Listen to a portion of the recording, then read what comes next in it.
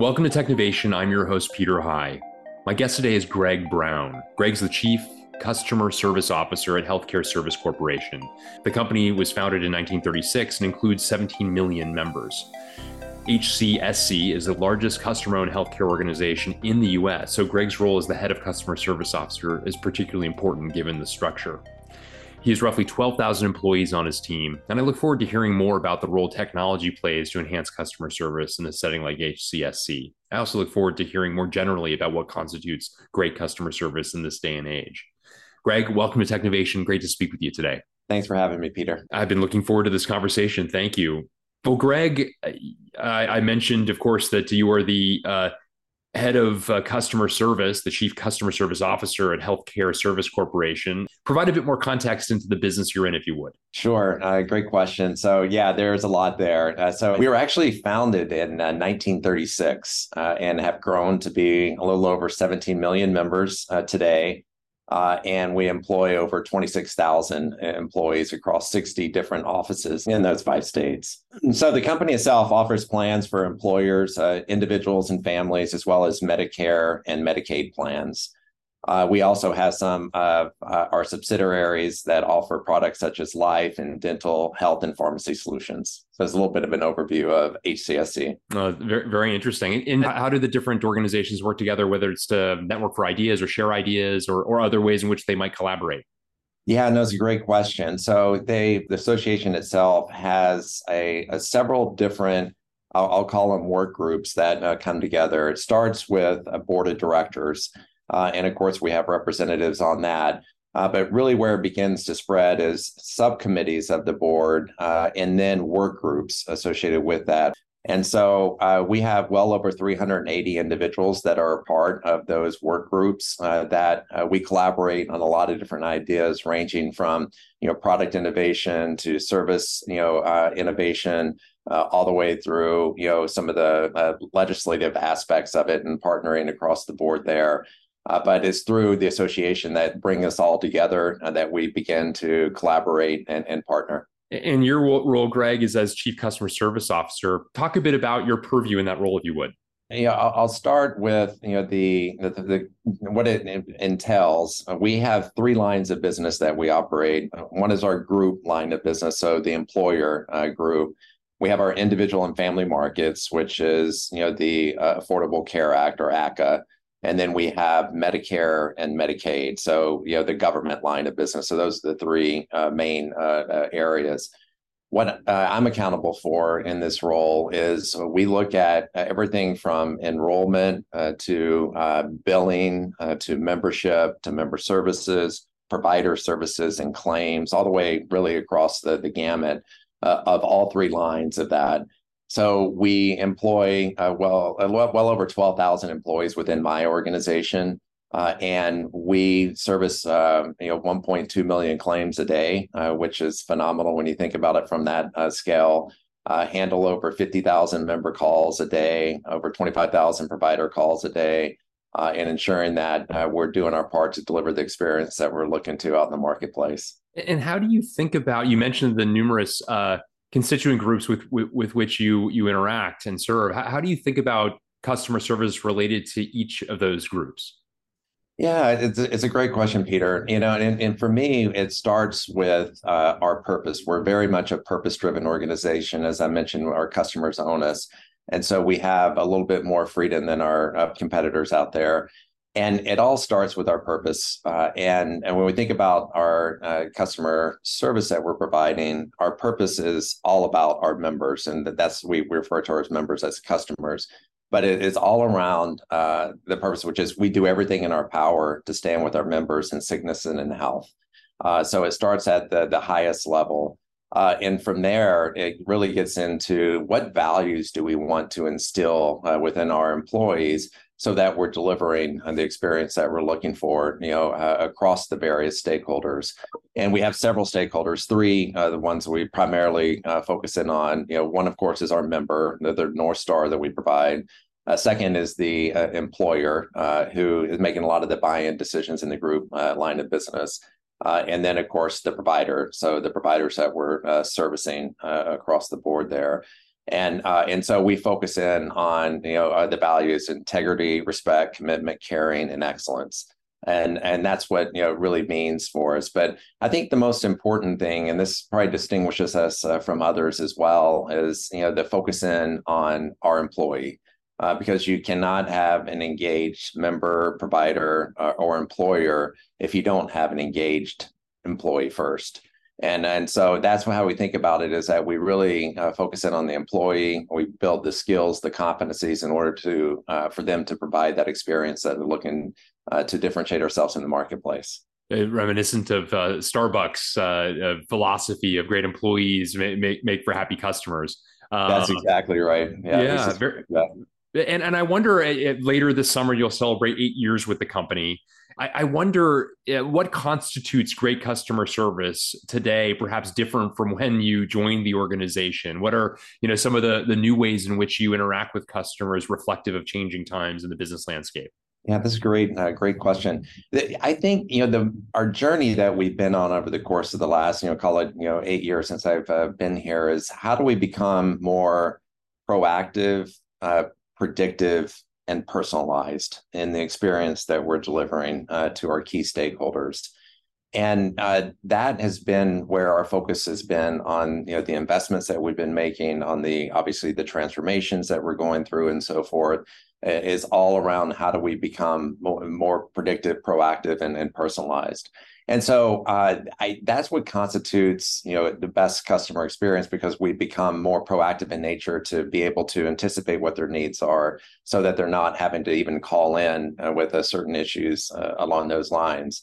So we really focus in on creating that customer-centric culture, and really focus on connected, contextual, and effortless experiences as they interact with us. Can you talk a bit about the role technology plays in that? Like, and as you're describing it, there certainly sounds like there would be some consequential data elements to that, or perhaps other technology elements that would bring that to life, in addition to, of course, the human touch points that are naturally there as well. Yeah, I take that from two approaches. One of which is, the overall experience for our employees, and the technology that we have on that front, so that they are getting the coaching and the skill building that they need in order to provide that experience. So we deploy an artificial intelligence tool where 100% of our calls are recorded and then transcribed. And then mined in a way that then is able to provide the coaching to certain behaviors that we were able to pick up on during that call, that would result in a better experience for those key stakeholders. And so this is the one thing that's so great about this technology, and this is kind of the human plus the technology component, which we all talk a lot about. But the technology is able to listen to every one of those calls, transcribe it, and then that insight is then provided to our leaders, who then provide that coaching back to our frontline. We call them customer advocates, and that experience that our employees are having then enables them to build the skills and competencies, and continue to improve and deliver that differentiated experience. But so that's from the view of our employee, which is really exciting. When you think about it from our customer aspect of it, this is about identifying who that member is when they're coming into our contact center, understanding what they've been doing. So we call it a 360-degree view of the member, in a way that then we're able to route to the appropriately skilled individual to provide that experience that we're looking to deliver. So it starts with obviously another artificial intelligence tool, natural language processing, and being able to understand the intent of why the member is calling in. And then, of course, the technology to be able to route accordingly. And so I think those are some of the technology advancements that we've made on that front, both from a internal as well as external perspective, that help us achieve the goal of providing that great customer experience. And can you describe the team that you lead? You talk a bit about the way in which it is structured to interact with the various constituents you noted. Yeah, it's a great point. So I mentioned the three lines of business, and so we align with the lines of business because there is a little bit uniqueness associated with what their needs are. And so I have an individual that runs all of our member services for our group line of business, another individual that runs our individual and family markets, as well as our government lines of business. So that's the vertical alignment, which is critically important to ensure that we're hearing feedback on what's most important and making sure that we're delivering that experience across the board there. But we also have large verticals that we focus in on. So, for example, our claims organization, and we refer to it as payment services. That is a vertical, and I also have an individual that runs that. We also have provider services that I have an individual that reports up through me, runs that.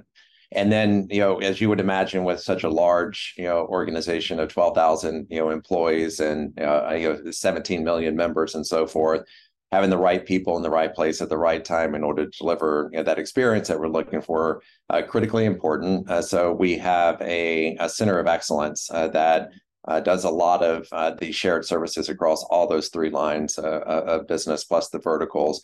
And that's so we're getting into workforce management. It gets into training, quality development, automation, all the various artificial intelligence aspects that we have been talking about. Yeah, very interesting. I wanted to ask you also, as there are a number of ways in which you've talked about the human plus technology kind of working together in symbiosis, as you note, a theme that certainly one finds in a variety of different industries these days. How do you partner with technology leads across your organization in order to bring that to life? Needless to say, having them all pointed in the right direction towards where the greatest value might be achieved, as you point out, for employees, perhaps first and foremost, but then also towards customers eventually, needless to say, is critically important. And the insights you would provide, no doubt, are critical in order to ensure that they are, in fact, pointed in the right direction. Can you talk a bit about that collaboration? Yeah, so we work very closely. We have several different IT partners that we work with. So, number one, kind of a chief technology officer who really looks at all of the infrastructure necessary in order for us to deliver across the board. We have our chief digital officer, which all these are peers of mine. And I work very closely with the chief digital officer because it was all around the omni-channel experience. And you think about that seamless experience that we're looking to deliver across the board there. And plus, we also know that a good majority of our members like to start in the digital channel, even though they might not finish in that channel, coming in on that front. So a lot of collaboration and understanding, what's most important to our stakeholders, and then prioritizing that from a digital perspective, so we can deliver that digital first experience. We also, work very closely with our lines of business. So, the business leaders that we partner with, who certainly have, I would say, an understanding of where the market is heading, what changes need to occur, and how that is going to impact. Not just the technology, but the process aspects of it, and where we need to invest from a platform perspective in order for us to deliver the experience that we're looking for. So, very close collaboration with all of the IT partners and our line of business leaders. Makes sense. Thank you for that overview, Greg. I wanted to ask you, we've talked about a number of important trends, certainly, that you and the organization are leveraging, but I wanted to see if there are any others that you might call out as you look to the future that are of particular interest to you. What comes to mind? Yeah, I'd say a couple of things. We were talking about artificial intelligence and the proactive, personalized, and connected experiences that we're looking to drive across the board. And I think that's one of the I would say exciting trends that I'm seeing, is that we're going to continue down that path. And there are a lot of different, ways that is going to manifest itself in our ability to deliver a better customer experience. And a lot of it is around the artificial intelligence we've been talking about. And so when we talk about transforming the way that we interact with our members, our employers, and our providers, I think the artificial intelligence technology is going to enable us to really progress that in a way that we haven't had the ability to in the past. And when I think about that, we're trying to improve, the health outcomes, right? We're trying to increase quality, access to quality care, for our members. And of course, surely enhancing the member and employer and provider experience, that I've been talking about from that perspective. And there are a couple things that come to mind. We're using these three artificial intelligence areas today, but we're looking to enhance them. First is around natural language processing, and that is a key aspect of really being able to interact with the member in a way that helps us understand how best to service them. The other component is the robotic process automation, and we're doing a lot of this work in our back office. Where we are automating a lot of the claims that are coming through in a way that, and using machine learning, which is the third component of that, in a way that it ensures that we're processing that with the quality that we need to across the board. So I think I get most excited about the artificial intelligence and the natural language processing, the robotic process automation, and the machine learning. And I think, the other, area that I would say we're in the exploratory stages of right now is the generative AI. And I mean, everyone's talking about Chat GPT, right? And all the various components there. So I think there's going to be a lot of promise in that. But I would say we're at the beginning stages, just as everyone is, for us to really be able to get our arms around that and begin to think about what's the best use case, for us to begin to explore it. Yeah, very interesting. It certainly is coming up a lot in conversation these days for very good reason. Right. I wanted to also ask you, Greg, as somebody who's achieved a consequential role in a consequential company, what have been some of the difference makers for you along the way that have helped you achieve the heights you have professionally? Yeah, that's a good question. There have been so many things as we think about that, throughout my career, and I think at each stage in my career, certain things benefited me. But if I were to try to look at a common thread across the board there, first and foremost, I would just say it's all around your attitude and how you approach your life, your work, your everything that you do. And the one thing that I've learned throughout my career is that we can't control things that happen to us, but we can control how we respond to those things that are happening around us. And in my opinion, I think it comes down to that positive mindset and really having that positive outlook on life and assuming positive intent along the way. So that attitude critically important. The other piece I would say, and if you were to go into Greg, what are your daily habits and what's your morning look like from the time you get up till the time you go to bed? I would say it's all around the positive habits that I have each and every day. I love the book. James Clear came out with it. Atomic Habits, and I ended up picking up and reading, and there's a lot of nuggets in there that you can pick up on, but. And the reality of it is when you transform your habits, you can transform your life. And I think that is, true, from a positive standpoint, but unfortunately, you also see examples out there in life where it can go towards the negative. But so focusing on the positive habits and creating that routine in your life, I think really helps you out and leaders out in that way. And the last thing I would say is just continuous improvement. It's all about getting better, every day, right? I think it was even James Clear talked about, 1% better every day, and what the magnitude of improvement that can make over a period of time. So, attitude, positive habits, and continuous improvement, I think would be the common themes that I would point to throughout my career that have helped me be successful. May I also ask you, Greg, to what extent has that impacted the way in which you thought about recruiting as well? It's certainly what you've described would be a nice recipe for developing a great culture as well, and the extent to which you are kind of living that and perhaps might find a lot of use in the intersection between yourself and others who might be comparably oriented. Is it something you bear in mind from that perspective? It certainly is, and I do look for that as I'm looking for talent out in the work, out in the marketplace and so forth. It's interesting, and as you just said that, it made me think of what I specifically look at, and it's an acronym, but humility is the first one, and I think it's so important for all of us to be humble. The reality of it is that we no one knows everything, and we got to bring in the team with the right talent, the right skill sets to complement you, and be humble about that. The other one is emotional intelligence, and the four components of the emotional intelligence aspects of it.